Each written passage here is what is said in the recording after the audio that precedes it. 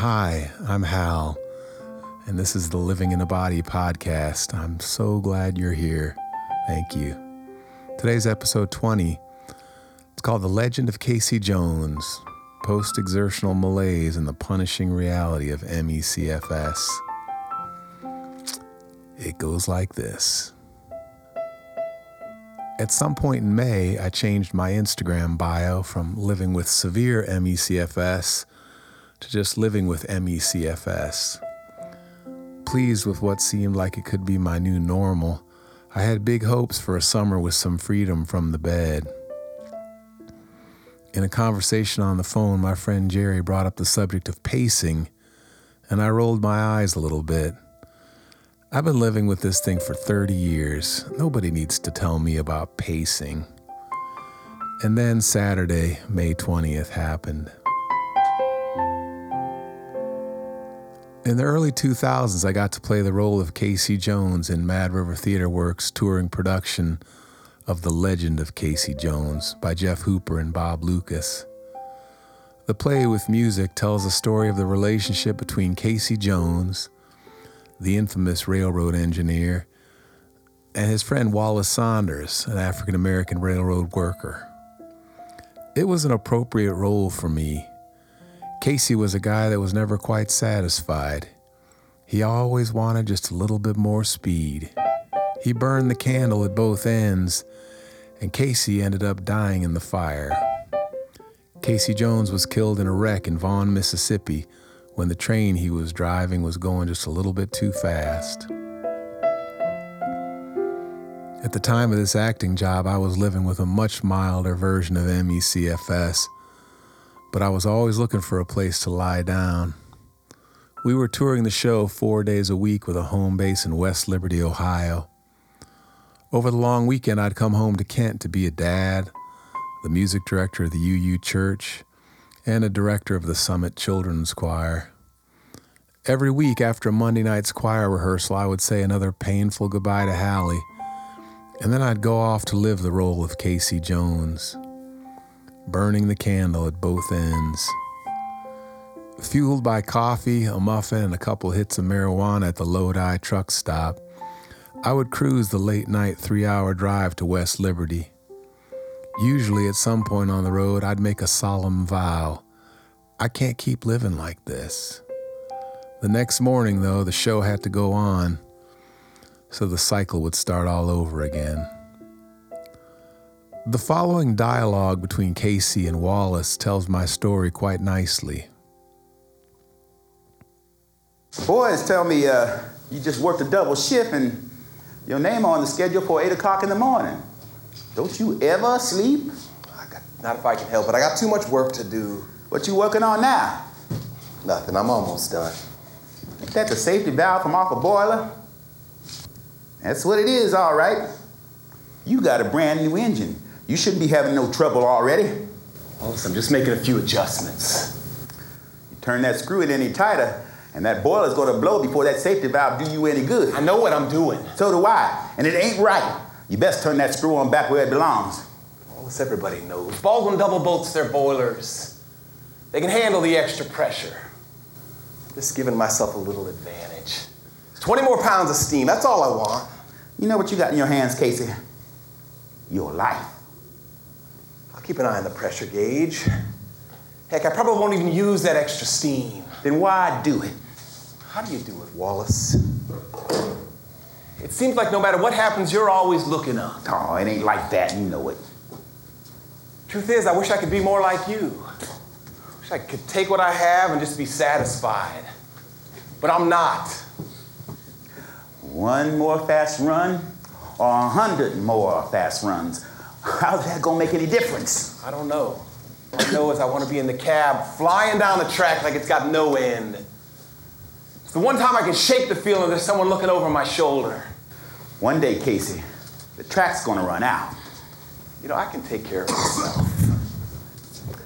I hope you're ready.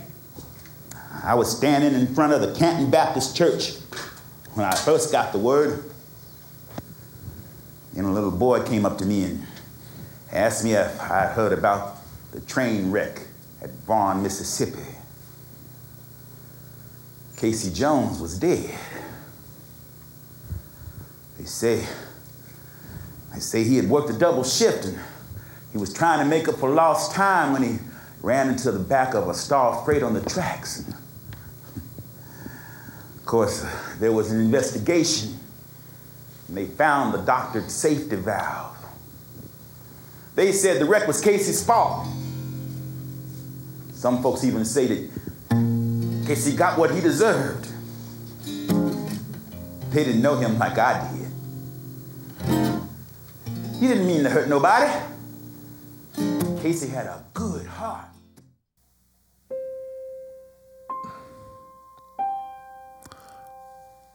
On Saturday, May 20th, I rode my scooter down to the Haymaker Farmers Market. My friends Rick and Renee welcomed me with open arms. They were so excited to see me upright, out of bed, and riding my scooter. I carried a portable stool so I could sit down whenever I needed a rest. At the market, I bought a parsley plant, a couple cilantro plants, and some good hard cheese. One of my favorite vendors is a guy who sells fruit plants, shrubs, and trees. That Saturday morning, I enjoyed imagining where in my yard one of those might fit. With my health turning around the way it was, planting a tree seemed like a hopeful gesture. When I got home, I took a good look at the spot where the pear tree used to be, and I realized it was time to take some action. But it was approaching 12:45. The farmer's market would be closing at 1 o'clock. I had just enough time to hop back on my scooter, return to the market, and pick out a tree. A fringe tree caught my attention first. At that time in May, it was covered with beautiful, drooping clusters of fringe-like, fragrant, creamy white blooms. I paid the guy with Venmo, and then together we tried to figure out how I was going to get it home on my scooter. In the end, he suggested that he'd wait for me while I rushed home to get my car. So that's what I did. After lunch, I tilled the ground, dug the hole, planted the tree, watered the garden, and created a whole series of Instagram stories. That afternoon, I set up my living room to record a song and went grocery shopping on my scooter. That evening, I had the gall to pick up one side of the baby grand piano just to get a better angle for the camera. That night, I sat in the back room and found an awesome new jam on the can. By the way, the next day I posted a video from that can session on TikTok that now has 3.1 million views. Saturday was a good day. You might say I had a little bit of Casey Jones in me, flying down the track like it's got no end. On Sunday, I woke up in a crash. The first sign was that my ears were ringing super loud. As you may have read in I Love Crying, that's not a good sign. My legs were weak, my arms were weak, my breathing was labored, and I felt sick all over. The CDC explains it like this. ME/CFS may get worse after people with the illness try to do as much as they want or need to do. This symptom is called post-exertional malaise. Post-exertional malaise is the punishing reality of ME/CFS. It's the aspect of the illness that makes it easy for me to blame myself for worsening symptoms, as if this is somehow all my fault. I assure you, under challenging circumstances, I'm just doing the best I can over here. After a couple weeks of some relief, with no idea how long this crash was going to last, I was once again writhing in my bed with illness, regretting what I had done to cause this. As you may know, on that next Friday, I was supposed to travel to Chicago to meet Coldplay. I spent the entire week trying to decide whether or not I should cancel the trip. On Wednesday, I let my host know that it was unlikely that I would be traveling to Chicago. But on Thursday, I decided that I just couldn't pass it up. With the promise of chauffeurs, greeters, and a wheelchair every step of the way, I decided that this was my opportunity to go on a trip while practicing minimal exertion. I decided that I would float through the weekend while constantly asking for help. To the extent that it was possible, that's pretty much what I did. But you should have seen me in the room jamming with Chris Martin. For about 20 minutes, I was a musician on fire. There I was, doing the thing that I love to do the most. I was connecting with another musician through music. When that musician is someone like Chris Martin, I assure you the adrenaline will kick in just long enough for the jam to happen. In that moment of connection, I put the reality of the potential consequences on the back burner. With this damn illness, I've gotten used to paying the price later. It's been a rough couple of weeks. I've been paying the price. To be honest, I'm scared. In the past, to some extent, I've always come back from crashes to reach some more manageable state of being. But there's no guarantee. ME/CFS is brutal and doesn't really care what I want. Currently, my body feels stuck in a pretty awful state of new normal. There's been little change in the last 14 days. I'm living 15 minutes at a time. I rest for 15, then I write my Substack for 15. I rest for 15, then I make a call for 15. I rest for 15, then I eat for 15. I rest for 15, and then I cry for 15. Right now, I'm crying.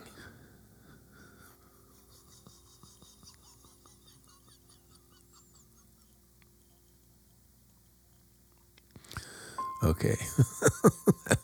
That's all I needed. Thank you so much for being here. Having these stories to write every week helps give me some courage and some purpose to face the day living in bed. Thank you for all your feedback, and thank you in advance for sharing today's post with one friend. I'm asking this for two reasons. One is to satisfy my insatiable need for more subscribers. And two is to help spread awareness of the millions missing who don't even have the strength to write a single sentence or speak a sentence to get the world's attention. Thank you. Have a good Saturday. I appreciate you. Bye-bye. Put your head out the window, see my drivers roll. 686, they made up all but 5 minutes. All right, looks like we're gonna pull in right on time. 690, Almost home. people said Casey couldn't run, but I'll tell you what Casey done. We left Memphis at 8:45. We got to Fong, Mississippi right on time. Woo-hoo!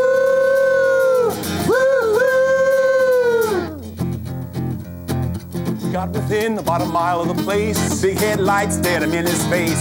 Shout to the fireman! Jump for your life! Give my love to my children. Say goodbye to my wife.